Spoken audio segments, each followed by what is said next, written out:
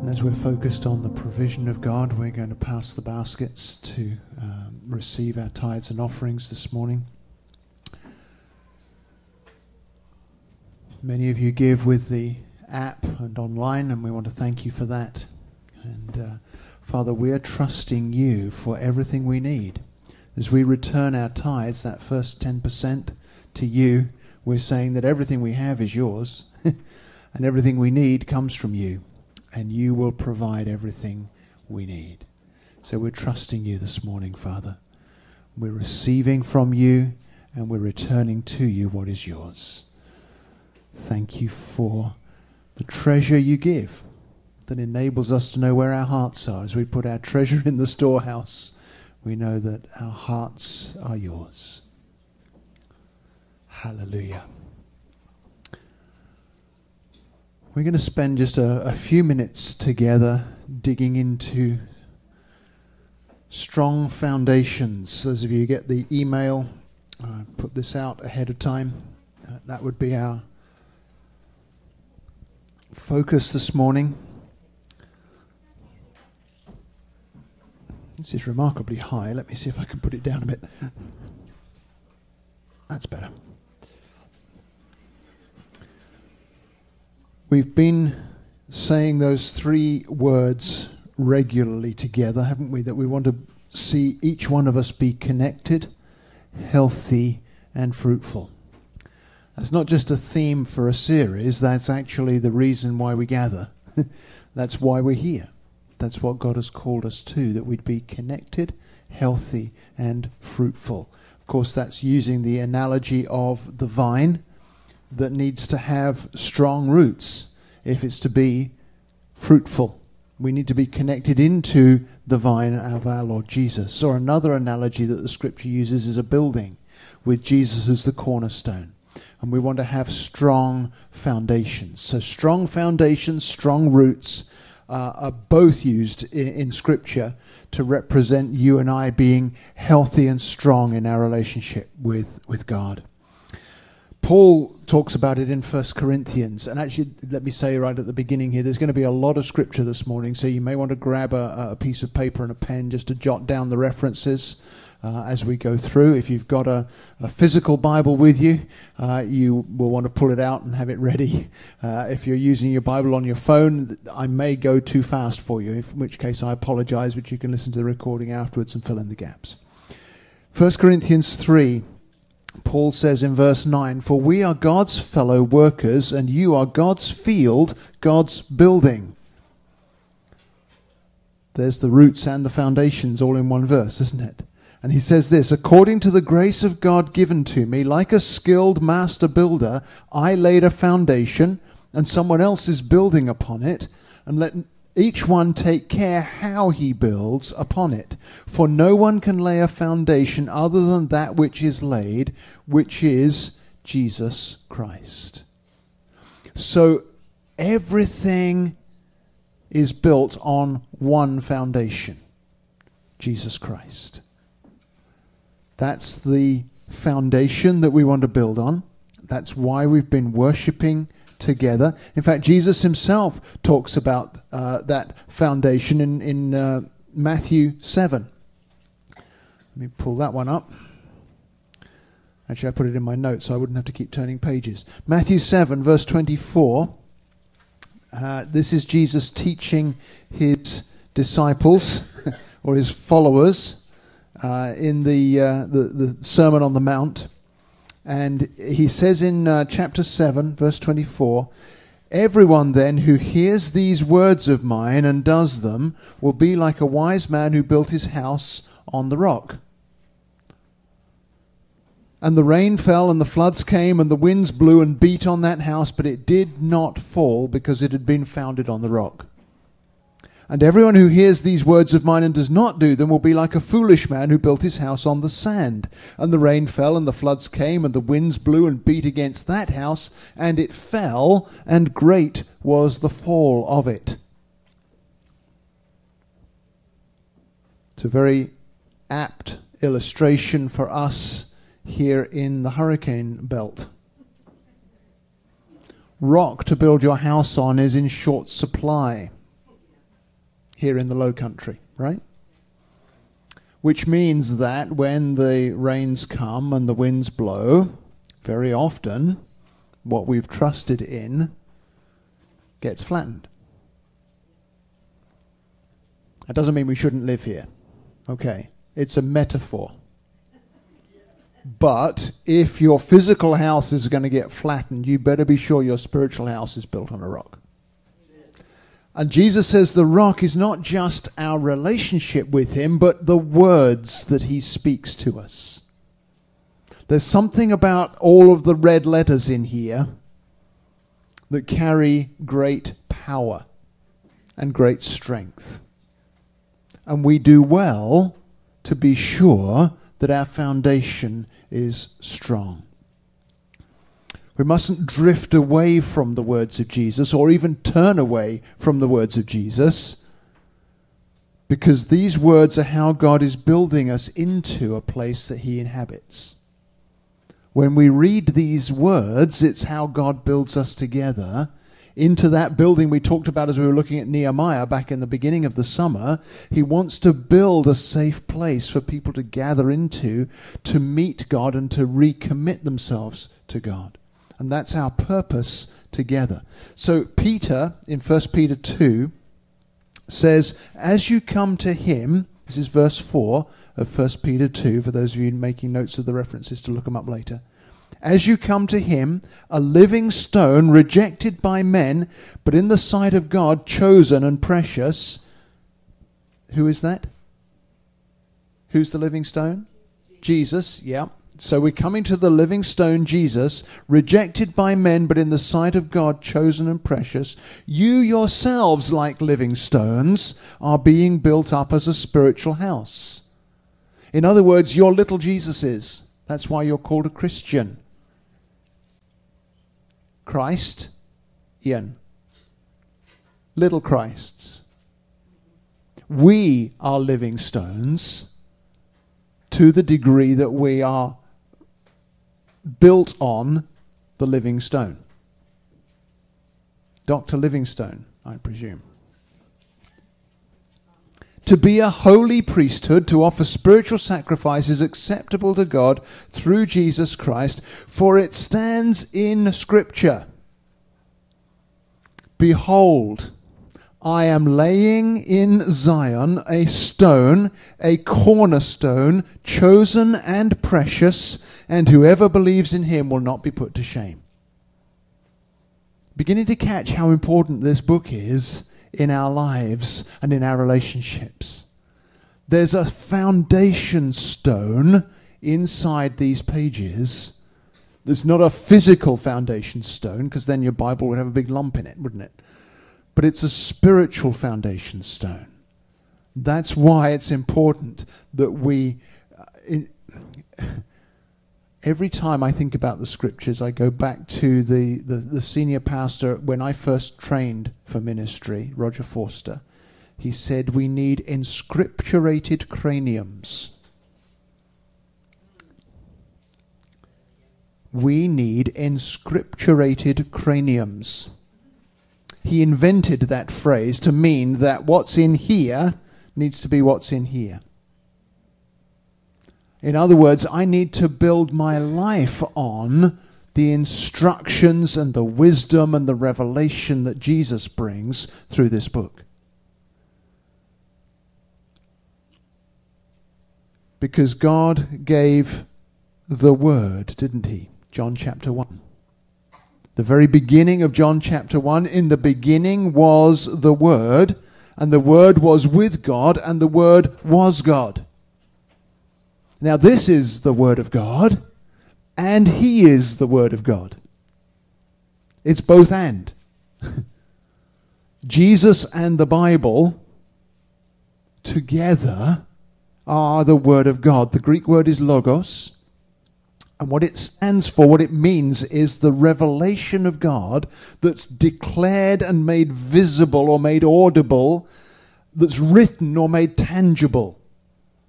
In other words, if you want to meet Jesus, you can open this book and he's right here.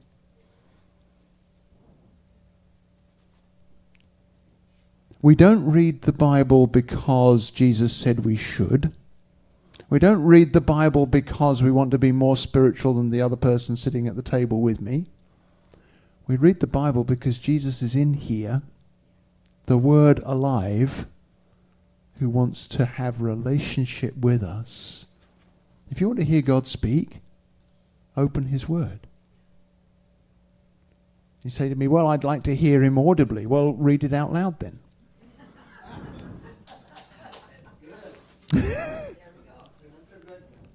Thank you. I wish it was mine, but I borrowed it.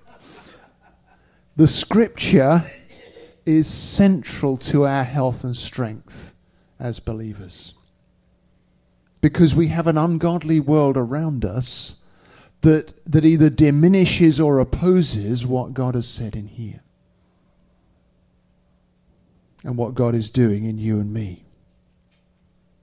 There was plenty of that going on in the New Testament. Paul writes to Timothy. There's a lot in his letters to Timothy that we can learn from. 2 Timothy 3, verse 12, Paul says, all who desire to live a godly life in Christ Jesus will be persecuted. That's good news, isn't it? Who here desires to live a godly life in Christ Jesus? I'll give the rest of you a moment to catch up. Yeah, okay. I mean, you wouldn't have bothered coming if you didn't, right? We desire to live a godly life in Christ Jesus, right? We're going to be persecuted. Now, that doesn't mean that co-worker who cusses in front of you is persecuting you, or that neighbor who won't talk to you is persecuting. What it means is that the world system is against what Jesus stands for. And you and I will run into stuff which is contrary to God every step of the way as we walk with Jesus. All who desire to live a godly life in Christ Jesus will be persecuted, while evil people and impostors will go on from bad to worse, deceiving and being deceived. But, I love it when the Bible says but, don't you? Because, I mean, you know, when we read that, we're like, yeah, that's pretty much how it is today, Paul. You know, all the bad stuff seems to flourish, and we seem to have a tough time of it. He says, but as for you, continue in what you have learned and have firmly believed, knowing from whom you learned it, and how from childhood you have been acquainted with the sacred writings which are able to make you wise for salvation through faith in Christ Jesus. There's a who and a what that will protect us from the world. The who is the ones around us who help us to learn, and the Holy Spirit who applies this word to our lives. And the what is what's in this book. Now, when Paul wrote that, there wasn't a New Testament yet. So did you know the Old Testament, this might be news to some of you, the Old Testament is really valuable for helping you to grow in faith in Christ Jesus. So if you have come to the conclusion that it's all begats and begots and thou shalt nots, and therefore I'm just going to start at Matthew and work forwards, you're missing out. Because there's this whole story in what we now call the Old Testament that's really, really valuable for us to become wise for salvation through faith in Christ Jesus. For example, Psalm 119, all about the Scriptures. Psalm 119 verse 97 says, "Oh, how I love your law. It is my meditation all the day. Your commandment makes me wiser than my enemies, for it is ever with me." So you want to overcome the evil in the world? Well, immerse yourself in God's truth. And you will find yourself seeing through what the TV tells you, or seeing through what the podcast says, or seeing through that specific deal that some person's trying to convince you about, that in the end turns out to be ungodly. Because the whole picture is the foundation that we build on. The whole picture of what Jesus has said about himself. Or Psalm 119 verse 105. This is the first verse of the Bible I ever learned. It took me another 5 or 6 years before I ever met Jesus, but I took a class in high school called Divinity with Mrs. Orme, who was a vicar's wife. Delightful lady, a stalwart of faith and with great strength, because she had 30 12-year-olds who didn't want to listen and certainly didn't want to learn the Bible. But she persevered. And I still remember learning, your word is a lamp to my feet and a light to my path. Now, the lamp didn't turn on, as I said, for several years, but I'm so glad it did. And I'm grateful for Mrs. Orme. She's probably in heaven by now. She seemed ancient even then. I'm sure she wasn't, but she seemed ancient. Everyone does when you're 12, isn't it? But I'm thankful for those who shine that light. This is a powerful book. It will illuminate our path if we let it. So, we can become wise for salvation through the Old Testament. Let's go on reading in 2 Timothy 3. Paul says, all Scripture is breathed out by God and profitable for teaching, for reproof, for correction, and for training in righteousness, that the man of God may be complete, equipped for every good work. Now, given today's society, I need to tell you that the word man of God there is not the male of God, it's the human of God. It's the generic word for mankind, humanity, not men. So ladies, you're men of God. Probably better than the men, actually, because you tend to immerse yourselves in the Scriptures more than us guys do. That's a huge generality, so if it doesn't apply to you, let it wash off. But if Scripture is what God has inspired for us to be instructed, it says, to be, or did I just quote from Timothy there? Profitable for teaching.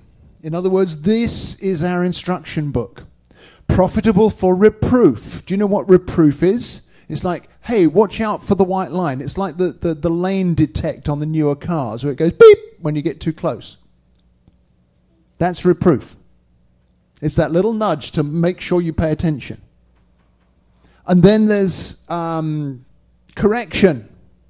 Well, that's what happens after you ignore the beep and you get in the wrong lane and somebody goes to get you back on track.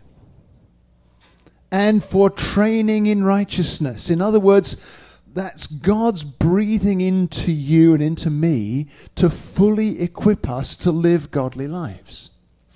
God breathes into us to do that. He makes our foundation strong through the Word and through His inspiration of the Word. So it would be wise for us all to make it central to our lives, wouldn't it? Ask yourself, is Scripture central to me? I'm not going to ask you to answer that out loud, but I know my answer would be, no, it could be more central. I want the Word of God to be more central in my life. I'm hungry for more of what He has provided for me. So I've got 3 things I'm going to recommend real quickly, and that'll close us out. The first is that we read all of it. Already alluded to that, but this whole library of books is what God has breathed on for our benefit. Jesus said in Matthew 5, "Do not think I've come to abolish the law or the prophets. I've not come to abolish them, but to fulfill them. For truly I say to you, until heaven and earth pass away, not an iota, not a dot will pass from the law until all is accomplished. Therefore, whoever relaxes one of the least of these commandments, teaches others to do the same, will be called least in the kingdom of heaven. But whoever does them and teaches them will be called great in the kingdom of heaven. For I tell you, unless your righteousness exceeds that of the scribes and Pharisees, you will never enter the kingdom of heaven." Now that sounds mighty strong, doesn't it? What he's saying is that everything that's written in here has the power to align us with God, beyond human wisdom. You see, the scribes and the Pharisees had it all figured out. They could tell you, you must do this and you mustn't do that, and they were not in any way open to being shown something new or something fresh, because they were focused on the detail and not the big picture. They kind of got lost in the woods because they were so focused on the trees. And what Jesus is saying is, every tree in the forest is important, but what I want you to do is to see the whole forest. Because I've come to fulfill the law, he said. Not to abolish it. He hasn't come to cut down the forest like they do around here. We're in Carolina, aren't we? It's not a forest anymore because they cut it down. Well, Jesus didn't come to cut down the forest. He came to give us the big picture of the whole forest. To understand the whole of the revelation of God that comes not from getting caught into detail, but seeing the big picture. So all of it. How do I apply that to my own life? Well, I want to beware of just assembling proof texts, verses from here and there that support my own viewpoint. I want to be careful to read whole chapters and whole books and even the whole Bible, so I get the picture of God's whole plan. I don't know how many of you use the reading plans that we put out. We have a whole through the teacher's pet over here puts her hand up. We have a read through the Bible in the whole year reading plan that we've been using for 2 or 3 years now. And then this year we've added in a through the New Testament in a year, which goes a little deeper in the New Testament. And both of those are available to all of us so that we get the whole spread of what God is doing. The whole spread of the whole picture. In fact, the plan that we used as the foundation for the 1-year Bible reading plan is called the One Story. This is one story in dozens of books. It's a library all about one story. So I'd encourage you to join up with the reading plans if you're not already doing so. In the through the Bible in a year, we're into the New Testament now, and so that will take you through the rest of the New Testament before the end of the year. In the New Testament in a year, we're already into Paul's letters and getting to the end of the book of Acts, but it's not too late to join in with that as well. With all of that, it gives us the big picture, because there's a huge difference. I don't know if you've found this. I know I've found this. There's a huge difference in my life between somebody who's quoting a proof text at me to prove a point versus somebody who's sharing a verse with me out of the whole picture that they've lived in and that they're embracing. There's a huge difference in the power of that. And when I find something in Scripture that challenges me, or something in Scripture that I don't agree with, I've learned to assume that I'm wrong. If this says something that I don't like, guess who's got to change? Me. Yeah?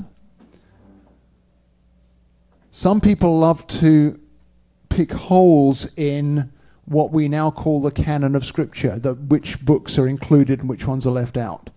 And they like to make arguments about that. If you have questions in that area, I would recommend a book to you. I couldn't find it on my shelf this morning, but it's Tom Wright's book, Scripture and the Authority of God. Talks about how trustworthy and the way that this all came to be. I mean, there's lies out there on the internet right now. You know, this was just invented by some church council in the something century, and we shouldn't trust it. No, that's not true. I don't have time to go into that, but I recommend Tom Wright's book to you, N.T. Wright, Scripture and the Authority of God. So the first principle, if I want to be on a strong foundation, is all of this. I want to feed from all of this. I want to be sure I can understand and embrace all of this. I want to take the time to read this so that it can have its effect in my life, to see the huge big picture of what God has done for humanity through his word. The second point is that when I open this book, I need to put my glasses on. Yeah, okay, I've got my glasses on, but my glasses need to be the lens of Jesus. To put that in technical terms, Jesus is my hermeneutic. That just means the way I read this, the way I understand this. I need to read it through the lens of Jesus. If I read this book in a way that doesn't feel like, smell like, look like, sound like Jesus, I'm getting something wrong. You've all met Christians who can take verses, particularly from the Old Testament, and say, thou shalt not and thou shalt, and it doesn't sound at all like Jesus. But you can also read in the New Testament how Jesus takes the Old Testament and makes it sound like life and peace and health and freedom. Many times Jesus says, you've heard it said, but I say. He's not throwing away the old. He's helping us to see the old through the lens of God's saving grace. On the road to Emmaus in Luke 24, remember? This stranger comes alongside the two disciples who are glumly walking back to Emmaus from Jerusalem after all the terrible things that have happened. And he walks beside them and they tell him their sad story. And he says to them, O foolish ones and slow of heart to believe all that the prophets have spoken. Was it not necessary that the Christ should suffer these things and enter into his glory? And beginning with Moses and all the prophets, he interpreted to them in all the scriptures the things concerning himself. That's Luke 24, verses 25 and 27. So we already talked about this word and the word. They're synonymous. All of this points to him. And if Jesus isn't your hermeneutic, if Jesus isn't the lens that I'm reading through, then what I'm ultimately doing is embracing deception.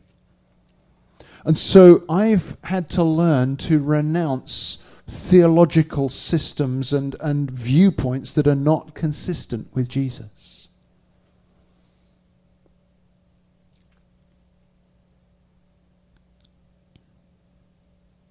If I was to sum up what Jesus looks like, it would be: seek out sinners, forgive sins, and offer relationship with God as a gift. Right?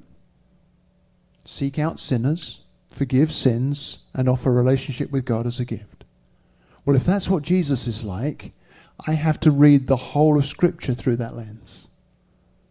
And you can, once you get the big picture. But we have to understand it through Jesus. Recommend a book for this idea, Brad Jersak's book, A More Christ-Like Word, is a very good one to help us to see Scripture through the lens of Jesus. And as you see, I could find that one on my shelf, so I grabbed it and brought it with me. And then the third thing for us to embrace Scripture in our lives is not just to read all of it, not just to read it through the lens of Jesus, but that there has to be collective application of the word. It has to be corporate. This was not given so that you could be more holy than the rest of us. This was given so that we together can learn and be built together on that foundation of the word. So there has to be collective application and collective interpretation of the word. In other words, we can learn through one another and through those that maybe we didn't agree with when we started out. You actually can learn from those you don't agree with, even if they won't change their minds and agree with you.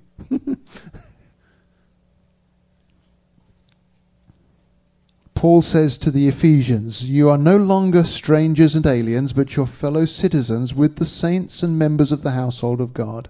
This is Ephesians 2, 19 through 22. fellow citizens with the saints and members of the household of God, built on the foundation of the apostles and prophets, Christ Jesus himself being the cornerstone, in whom the whole structure being joined together grows into a holy temple in the Lord. In him you also are being built together into a dwelling place for God by the Spirit.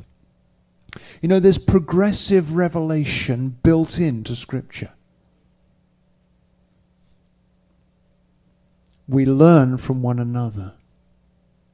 What Noah understood grew through what Abraham understood. What Abraham understood, the revelation that he had, grew through the patriarchs. And then it grows again through Moses, through the Exodus. It grows again through Joshua coming into the promised land. It grows again through the prophets. Every time God is expanding the picture. Those of us who understand computer games, there's a good illustration of this. My kids used to love playing Age of Empires. Some of you look very blank. You need to find a grandchild or a small person who can tell you about Age of Empires. But basically, Age of Empires, there's this huge map, but you can't see most of it until you start to ride around on your little horse or whatever it is that your character has. And as you go, the light comes on and the thing expands. Well, there's this expansion that goes on throughout, from the beginning of Genesis right the way through to, well, first of all, to the end of Malachi. An expansion of the revelation of God's heart as we add more. And then you turn the page over to the Gospels and suddenly the light comes on in fullness. Because now the Word has become flesh and dwelt among us. And we have seen his glory. There's a progressive revelation built in to Scripture. And God wants us all to grow in that revelation. He wants us to help one another grow in that revelation. John's prologue of John's Gospel, I read the beginning of earlier on, but in verse 17, John 1:17, he says, "The law was given through Moses, grace and truth came through Jesus Christ. No one has ever seen God, the only God who is at the Father's side. He has made him known." Increasing revelation. We grow from the whole of the structure that God is building through his word. I want to encourage you to get input from others. So glad Brother Fount is with us this morning, because I love his little meditations that come through each day. Very powerful. And then Linda sends out to the ladies these amazing texts. And I know, Carol, you repost them on Facebook, and Jane, I know, sends them on to dozens of other ladies. And Ira, okay, so it's not just for ladies. Ira gets them too. But we learn from one another, don't we? The revelation you have adds to the revelation I have, and we kind of pull it all together. The Bereans in the book of Acts were commended for approaching this new teaching that Paul brought to them and seeing, how can I reconcile it with the rest of what I already know? Whereas the Thessalonians were all about folding their arms and furrowing their brows and spitting in your face because they already knew they were right. Yeah, don't recommend that one. We want to be Bereans, don't we? We want to be able to pull it all together and let it grow. But we have to keep to the truths that are in here. And we help one another to do that. There are many times Paul writes to his kind of spiritual sons, to Timothy and to Titus. Many times he writes to them about people who've shipwrecked their faith. 1 Timothy 1 verse 19. Hymenaeus and Alexander wandered off from the truth that God had revealed. And in 1 Timothy 1 verse 3, Paul tells Timothy, Remain at Ephesus so you may charge certain persons not to teach any different doctrine, nor to devote themselves to myths and endless genealogies, which promote speculations rather than the stewardship from God that is by faith. The aim of our charge is love that issues from a pure heart and a good conscience and a sincere faith. Certain persons, by swerving from these, have wandered away into vain discussion, desiring to be teachers of the law without understanding either what they're saying or the things about which they make confident assertions. It's almost like Paul saw American church culture in 2022. There are so many people making confident assertions and wanting to be recognized as teachers by taking bits and pieces of this and making it their kind of trumpet call. That's why it's so important that we look at all of it through the lens of Jesus and submit to one another as we apply it to our lives. Because Paul tells Titus in Titus 3, a person who stirs up division after warning him once and then twice have nothing more to do with him, knowing that such a person is warped and sinful, he is self-condemned.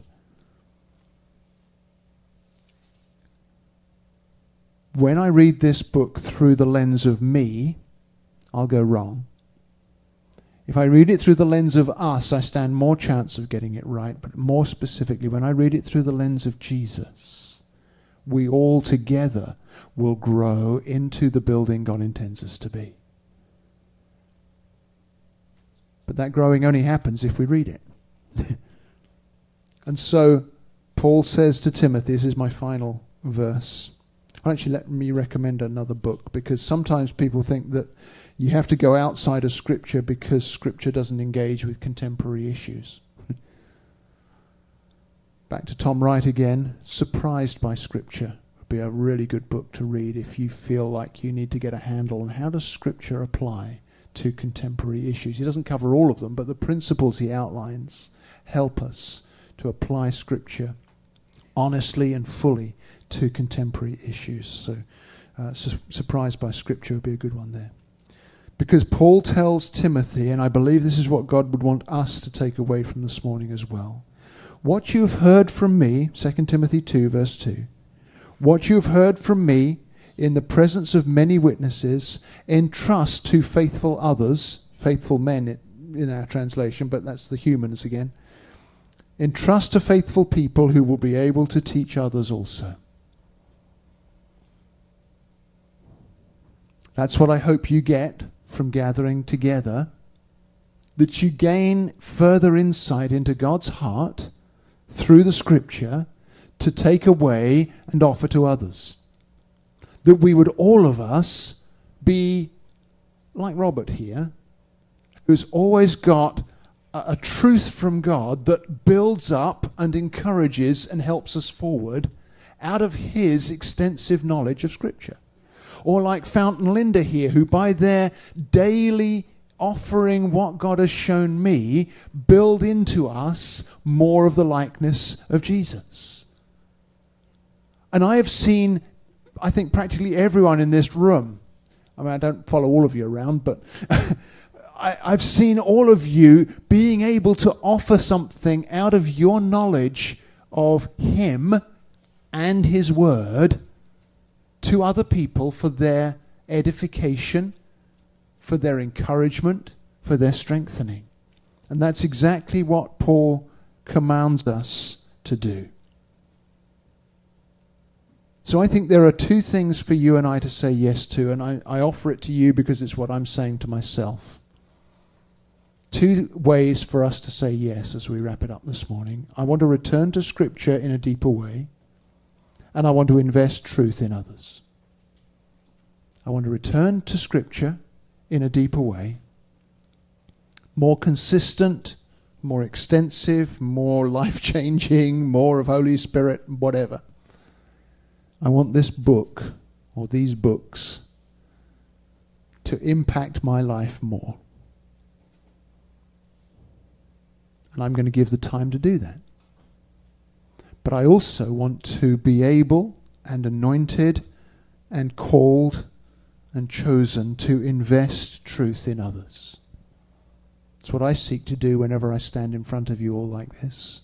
But it's also what I seek to do in my interactions with individuals. And I know that it's God's calling for you as well. You carry a revelation of God that other people need. And as you invest that truth in other people, just like Paul told Timothy to do, then it multiplies and it grows. So can we pray together? And if you're willing, I want to invite you just in the quietness to say yes to God. Father, I'm saying yes to you. I want your word to live in me. I want this powerful book, not by human wisdom, but by the revelation of the Holy Spirit, to bring transformation to my life. I want to eat it like the prophets did, and be able to speak it and impart it to others. So I'm saying yes, not just to you growing Scripture in me, but to you linking me with others in the building you're building on the strong foundation of Jesus. He's our cornerstone, and we are living stones. Let your word live in me so that I would be cemented into what you're doing. Let me impart truth to others. Would you anoint every one of us with the wisdom of Scripture, so that when we interact, it's Holy Spirit we're sharing. It's the Rhema and the Logos of God, the living word that brings life to everyone.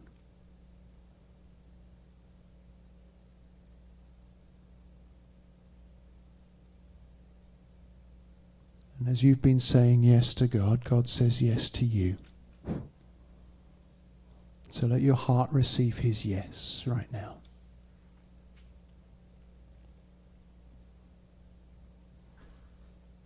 He says yes. Let's do this together. Thank you, Father, for your word, our Lord Jesus. The word made flesh to save the whole world by the revelation of your love and the making tangible of your presence. Now we, as little Christs, offer you our lives to bring your word everywhere we go. Thank you for your presence.